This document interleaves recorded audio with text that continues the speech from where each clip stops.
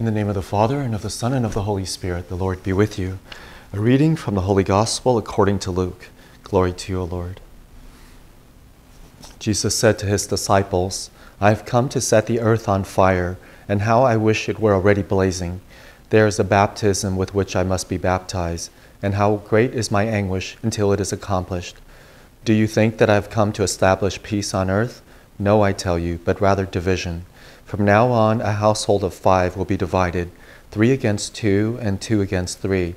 A father will be divided against his son, and a son against his father, a mother against her daughter, and a daughter against her mother, a mother-in-law against her daughter-in-law, and a daughter-in-law against her mother-in-law.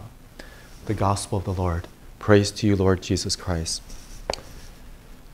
So what is Jesus speaking about here, about setting the earth on fire?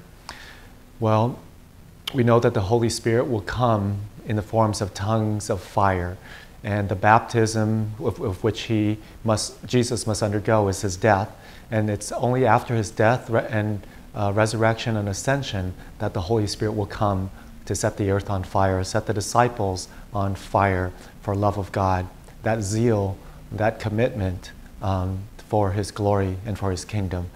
And then he said, also, he did not come to bring peace, but division. Why? Because you have to make a choice. When Jesus comes, when the Holy Spirit comes, we have to make a choice.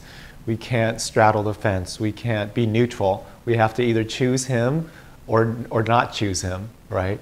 And so many people will be on fire, many people will choose Jesus and zealous for his glory and for the sake of the gospel. And others may not. Others will not respond accordingly, even in the same household. And therefore, there will be division. Because if you're not on the same side, then you're on opposite sides. And so it is with Jesus. And we know this too with me and my family and yours perhaps as well.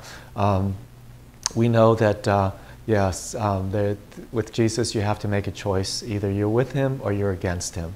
Either you're on fire or you're not on fire. And so that creates a division. And so, let's us cooperate with the Holy Spirit. Let us cooperate with Jesus and let the Holy Spirit set us on fire. So we too can try to set others on fire for love of God and to build his kingdom on earth.